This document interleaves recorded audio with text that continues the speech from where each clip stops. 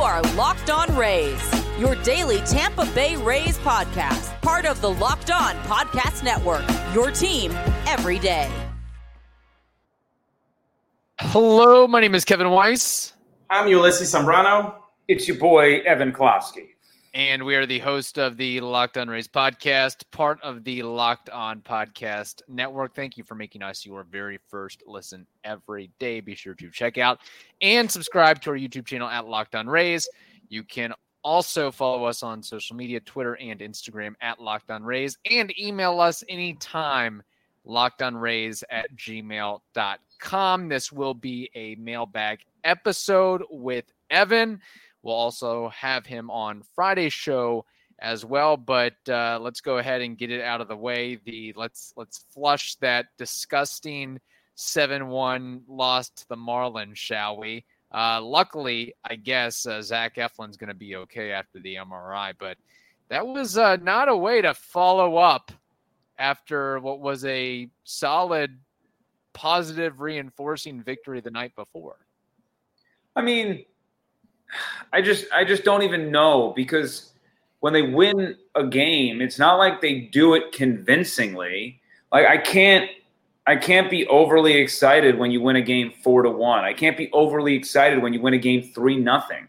It is you are playing. You should have listened to our Wednesday episode then, because we were finding all the positives from that. No, I mean, like, aside from the base running. Yeah, I mean, look, there's the one thing that, generally speaking, outside of yesterday's game, which was a throwaway. It's unfortunate to have it. It happens. Alcantara is one of the game's best pitchers. He hasn't looked like that this year, but he can be that type of guy. It's only fitting that the 2022 version of him came out while we're seeing the 2022 version of the lineup for the past month.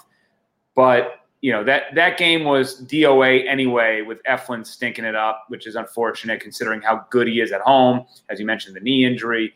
But yeah, I mean, they've hit better recently. Just they don't produce with people on base. I mean, they're getting 7, 8, 9 hits per game, and that's great. But the power has been sucked dry a little bit. They don't get on base at all in the right times. There's a bunch of redundancy in this lineup, and they need a game where they can just blow someone out. And again, going back to last year, they had no ability to just truck stick someone. It's always, hey, Glasnow, hey, McClanahan, hey, Eflin, put us on your back. All right, give up 1 run. We'll get you 3. Like, that's so unreasonable. And the lineup is just not good enough. And we can go through discussions of what needs to change. But with the deadline coming, I would hope that they're not stubborn on some people, even though I'm sure they want to see it through.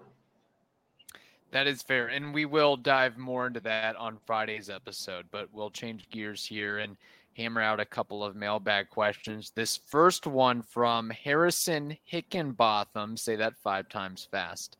Hickenbotham. Damn it. Yeah, no, we're not doing that here. Had very good things to say about Evan Klosky and the episodes that you do on Locked On Rays. Won't get into all that. We'll get to a statement here. He says, and this harkens back to the All-Star game, my question is, during the All-Star game, the first run of the game came from Yandy Diaz's home run in the second inning. I may be hypersensitive, but to me, it seems that Joe Davis and John Smoltz really didn't get very excited about it. It seems that he hit it, and then the inning was over quickly. And after that, they just moved on with the game. Really didn't see a lot of replays, etc., of that home run. To contrast that, when Gurriel hit the home run that was later called foul, it felt like Joe Davis and John Smoltz were tripping all over each other in their excitement. Even in the hype videos before and during the game, Randy had some FaceTime, but no Yandy, barely Wander. And I don't think I saw Shane at all. Just feels to me that we are a small market team, and they kind of want to keep it that way, even though we are one of the best teams in baseball. All right. Look, the handling of Shane and Wander with the telecast was one thing, which was a miscommunication.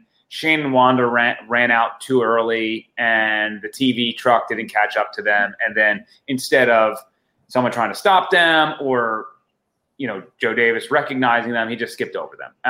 Why he didn't reference them later on was a bit of a miscue by him, I think. And that wasn't right. Now let's talk about all the things that you said. First off, Yandy Diaz hit a home run in the second inning. They were doing an interview with Corbin Carroll at the time, so they're having a conversation just like us. And then, there's a home run. It's an awkward spot to hit it. They did a replay, but ultimately it was so early in the game and nothing was kind of on the line yet. I don't think they did Yandy Diaz wrong. His highlights were all over Twitter. I thought they gave Randy Arozarena tons of praise on the catch that he made. I thought they drooled more over that than the Yandy home run. I thought, he was properly given his kudos there, especially even the single. They were talking about how this guy can do everything. Shane McClanahan was not active. He wasn't pitching. He was on the IL at the time. They're not going to give him FaceTime. There were plenty of other IL there were plenty of other IL players in the game who got no FaceTime. You just recognized a Ray that wasn't recognized. So is this a case? Sorry, is this a case of Rays fans being like Tiger Woods and Michael Jordan fishing for bulletin board material when it really isn't there? I think it's one of those scenarios where you take a legitimate gripe and then you start nitpicking. Exactly. You start carving out things that aren't really there. Like, just because they messed up this doesn't mean that they have a conspiracy theory against you, right? Like, they screwed up. Sometimes people just screw up. And that was a mess up out of the gates. And I wish they would have addressed it. They didn't. It was a mistake. But all the other things, and I agree that during the telecast, they should really do the game. I think that's the biggest thing that your complaint is probably about, is that the All-Star game, they're not really doing a play-by-play of the game anymore. It's who are they talking to this inning? What's this about? Everything's planned ahead of time. And when Wander Franco gets inserted into the game, that should be announced to everybody. I don't know why it wasn't, but it just felt like they didn't give enough crap about the game and gave more crap about the things that they had planned surrounding the players they had pre-chosen. So, I agree with everything you're saying, Evan. However, I will raise this thing that did bother me, which every time that somebody hits a home run in any game, what does the camera do? The camera pans to the fans or whatever. He rounds the bases. He touches home plate. And then the next shot is the celebration in the dugout. Not only in Bally Sports, but this happens in every broadcast. You give the guy that just hit a home run the celebration 5 seconds in the dugout and him getting high fives. Like, that is completely a normal thing. It's not going above and beyond anything. They even, like the Harrison says, they did this for the fake home run. The game, it was later in the game. It meant more then. It just did. And they weren't doing an interview that inning. As I said, they're not covering the All-Star game. They're covering the All-Star players. Can you do the interview still with the images showing people high-fiving Yandy Diaz in the dugout? Yeah, they did that slow motion replay afterwards. He had the big smile on his face. They talked about, I believe they talked about him about to be a dad. I was able to save some of that video, so I know it's there. He wasn't prominently displayed, and again, it came in an inning where they had something planned. Now, you might be able to argue, okay, why isn't one of the Rays players being talked to? Well, unfortunately, the way that it is, it shouldn't be, but the way that it is that you have 3 Rays players who don't speak predominantly English. So on an English broadcast, they're not going to put the microphone on them during an inning like they maybe have done in the pregame show, which was something where you saw Randy Arozarena go to a desk and you had Pujols and Ortiz or not Ortiz, Yonder Alonso communicating, or Pedro Martinez, that was the other one, communicating throughout the interview in English and in Spanish. So that's just also the nature of that beast. We can talk about whether that's fair or unfair, but that's just the reality. I think we need Tom Brenneman to explain how he would handle that home run call. Too soon, always too soon. Too soon. All right. Thank you for the question there. We have more to get to, but first we have to tell you this. Ibotta gives you cash back on hundreds of grocery items, from produce to personal care to pantry goods, so you can make sure you're beating inflation no matter what you are purchasing. Either link your loyalty account or upload your receipt after you shop and get your cash back. It is that easy. Did you know that the average Ibotta user earns $120 per year? That could cover the cost of an entire shopping trip, maybe a shipping trip too. Or you could use your cash back to buy that flight you've been eyeing, that game you're dying to go to, or the fancy dinner that you've been craving. Other apps give you points that don't really amount to much, but with the Ibotta, you get real cash back that you can cash out to your bank account, PayPal, or gift cards. You can earn cash back on hundreds of online brands and retailers too when you start with Ibotta. That includes Lowe's, Macy's, Sephora, Best Buy, and so much more. So right now, Ibotta, Ibotta, is offering our listeners $5 just for trying Ibotta by using code MLB when you register. So use code MLB when you register. All right. This next mailbag question comes from Ryan Kendall. He wants to touch on the Randy and Wander beef, or we want to make of that. He says, Randy Arozarena went live on Instagram recently, and although I don't speak Spanish, I used Google Translate to ask, "Are you and Wander still fighting?" Once he read the comment, he seemed pretty heated and went on a 10-ish minute rant before ending the live stream altogether. I didn't understand much of what he was saying outside of hearing the words Wander, no problema, and mi mejor amigo many times throughout his rant. Someone in the comments translated that he was basically saying that the media is fabricating all of his problems with Wander, and they're actually friends. I'm not sure if he got so upset because he's just tired of hearing it, or if everything we have been hearing about their fights is a lie, and maybe the no high five after Wander's home run is a weird coincidence, ? Either way, it seems like he is proactively trying to squash the beef, and their relationship for the future is looking up. Yeah, I mean, as I said, I've mentioned this before. It seems like everything is hunky-dory over there, and has been for a while. I understand why it was a big deal when it happened.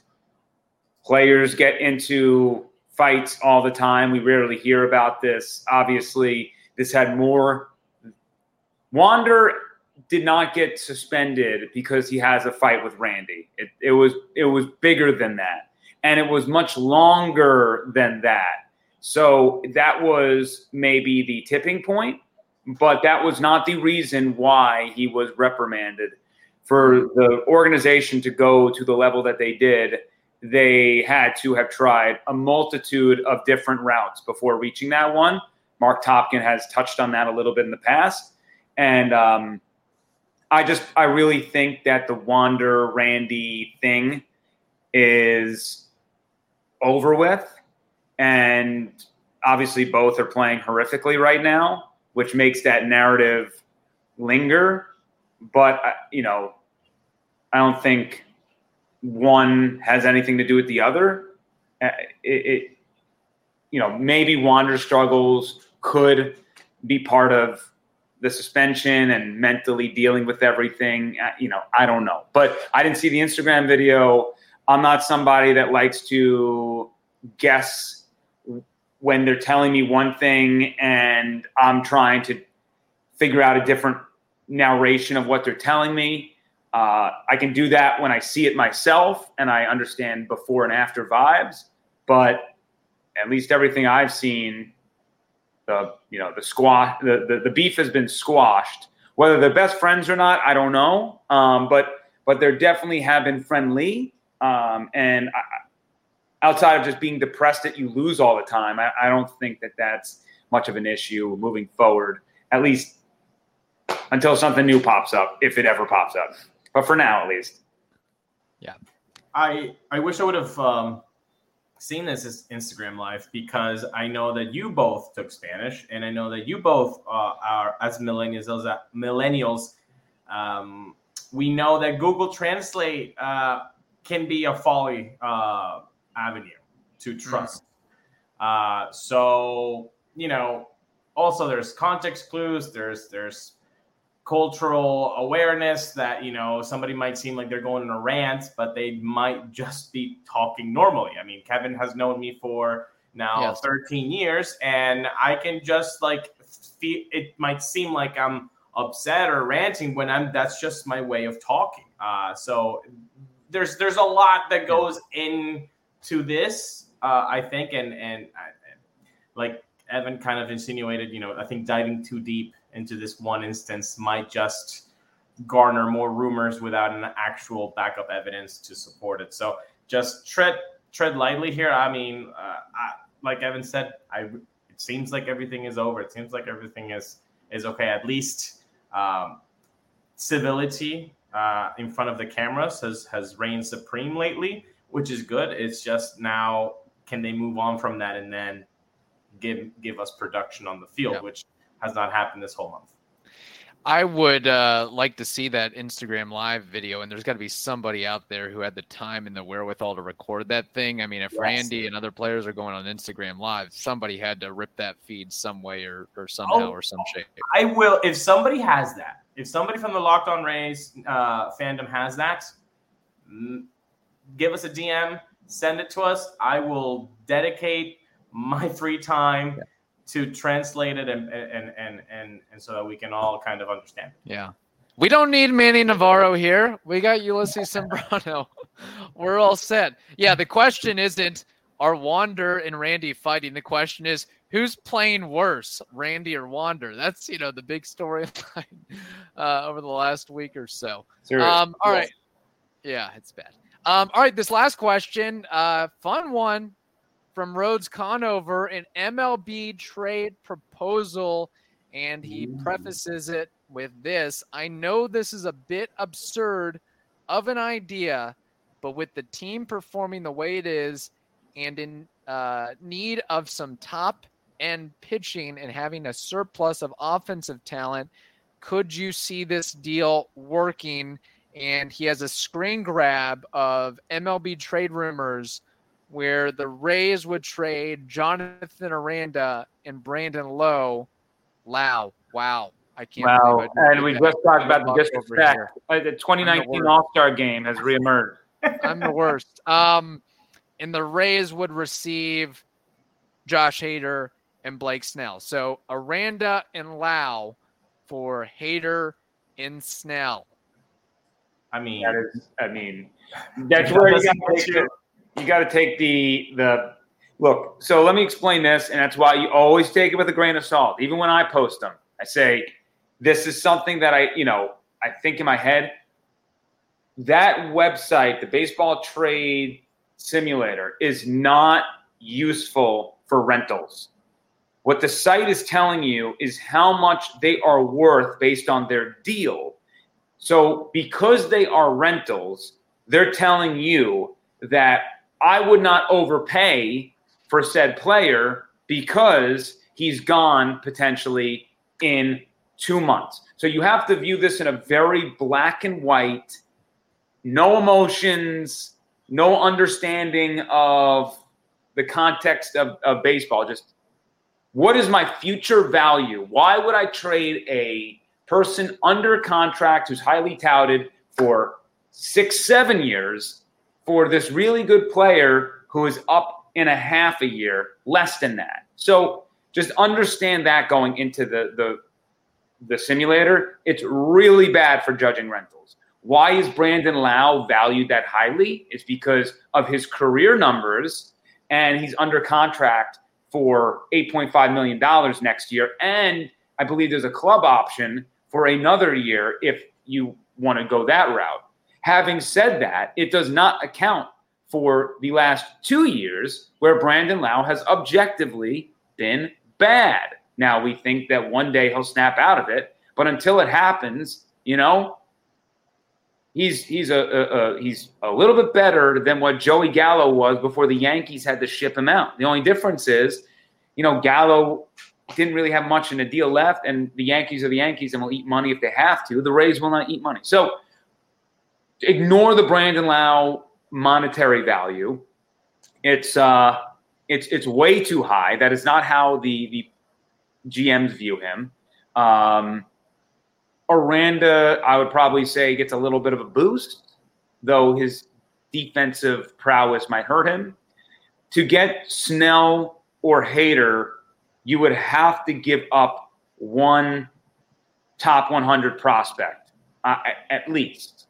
So, you can probably get Josh Hader for Kyle Manzardo, Question, could you get Josh Hader for Jonathan Aranda and Brandon Lau, taking Blake Snell out of the equation entirely? I don't Aranda think so. And Lau would not be enough to get a rental of Josh Hader. I don't think so. I mean, Jonathan, I've said this before. I love Jonathan Aranda. He's probably got to be a first baseman.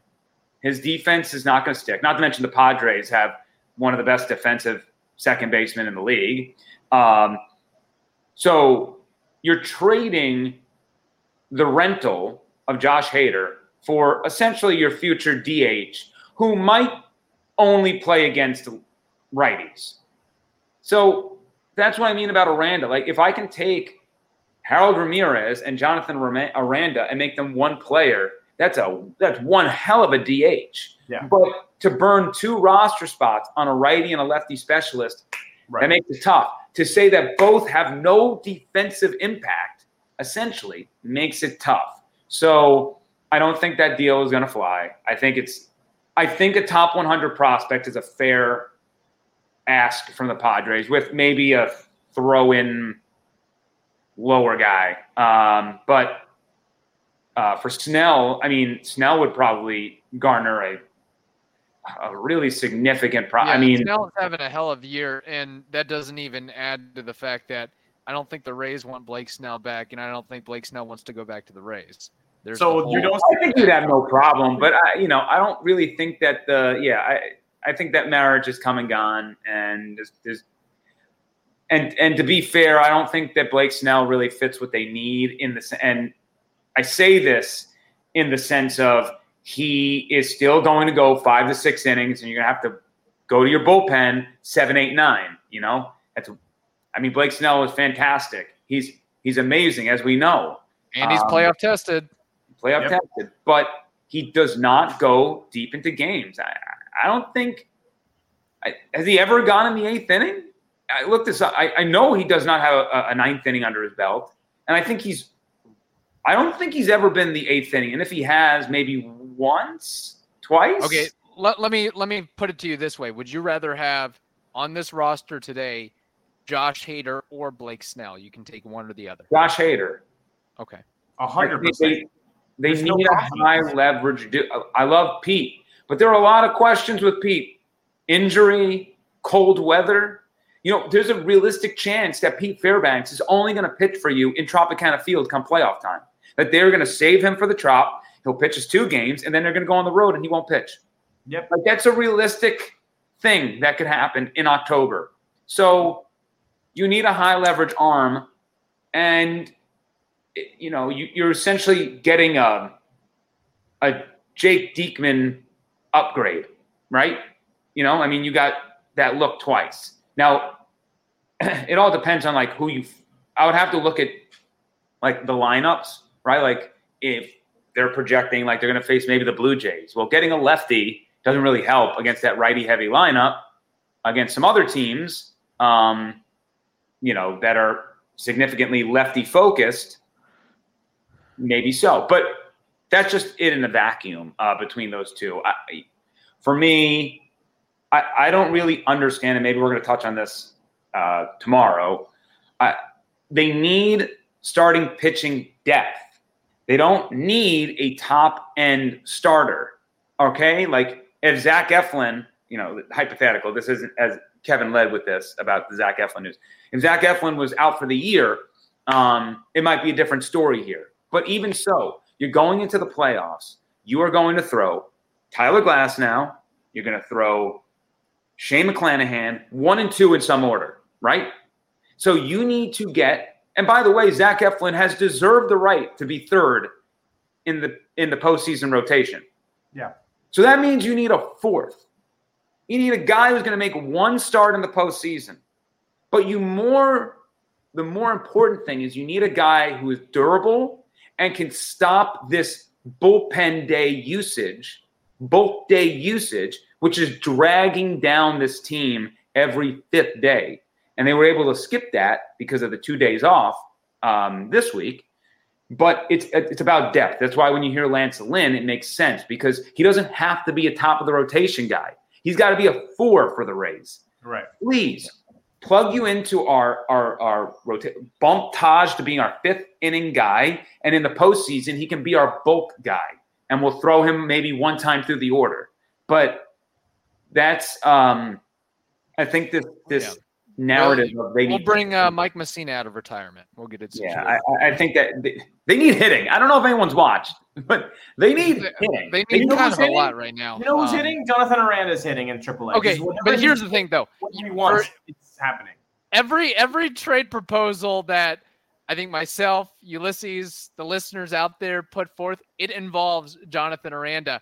Because he's blocked. A team that has Josh Hader does not want Jonathan Aranda for Josh Hader. They want Kyle Manzardo. They want Junior Caminero. They want Curtis Mead. Some combination. You're not getting a Scott top Barlow. Then we'll take Jonathan Aranda maybe. Yeah, they're not getting a top 50 guy for a relief pitching rental who isn't like the number one guy, right? Like Chapman was traded for Gleyber Torres back in the day, but Chapman was widely considered the best closer in the league, right? Hader, he got traded last year, and look at how far south he went when he got moved. Like, the Padres might have to accept whatever they can get, which might be, a fringe 100, but I think asking for a top 100 would be their starting point in the discussion, at least up until the deadline day where they got to maybe compromise. But for me, what I really hope from the Rays in the deadline to tease ahead is I don't think they should be making deals about this year only. I think they need to be currently and forward thinking. How do we unclutter our issues? We need to get rid of some pieces to allow other pieces to come up, to bring in some pieces, and then maybe it's a rental piece that comes in, and then next year we're able to reshuffle up and reassess. But they're stuck in this position of, I don't want to release Harold Ramirez, but he's not helping us. I don't want to do anything with Brandon Lau, but he's been inconsistent for 2 years. I don't want to, Taylor Wall. I don't want to sit down Josh Lowe, even though he hasn't hit anything since like 2 months ago. I don't want to bring Jonathan Aranda because his glove is horrible. But even though you're not losing games for defense, you're losing games because you can't put the damn ball in the play. Yeah, and my point, even to that, I agree. When you're hitting like crap, you need to shake it up somehow. But at the same point, Aranda doesn't solve everything either. Like he just doesn't. There's not a savior. And they can't bring up Aranda. Like they need to bring up Aranda, and just like everybody this year who got a free pass on last year, they need to give him the notion that like you're a guy, you're going to play all but once a week and chill. Like, but he doesn't have the security. Everybody else does. Everyone's got the longest leash in the world on this team. They're trying they're trying so desperately to cling on to the 5 weeks of success. And we all were on it. Everyone. I don't blame us for falling in love with it, right? They were the best offense in the world, and they were crushing records. But it's very clear that 5 to 6 weeks it does not drown out the 2 years that we pretty much have, minus 6 weeks of a sample size on a lot of these guys. And you have to ride it out with Wander. You have to ride it out with Randy. But there are some other guys. If you're not producing, I need someone who can. But they want to stay the course.